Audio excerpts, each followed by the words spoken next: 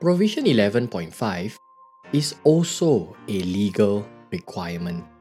It says the company publishes minutes of general meetings of shareholders on its corporate website as soon as practicable. The minutes record substantial and relevant comments or queries from shareholders relating to the agenda of the general meeting and responses from the board and management. So this provision here is actually more of a reminder, that's all. This is because minutes of a general meeting are required by law. They should thus be made available on the company's website as soon as practically possible. And of course, if there are key issues raised or even comments raised, all this should be included in the minutes.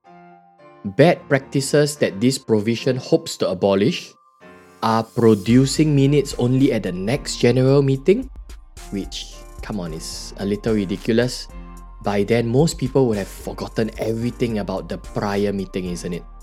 So that's one bad practice to abolish, and another is to only produce minutes at the shareholders' request.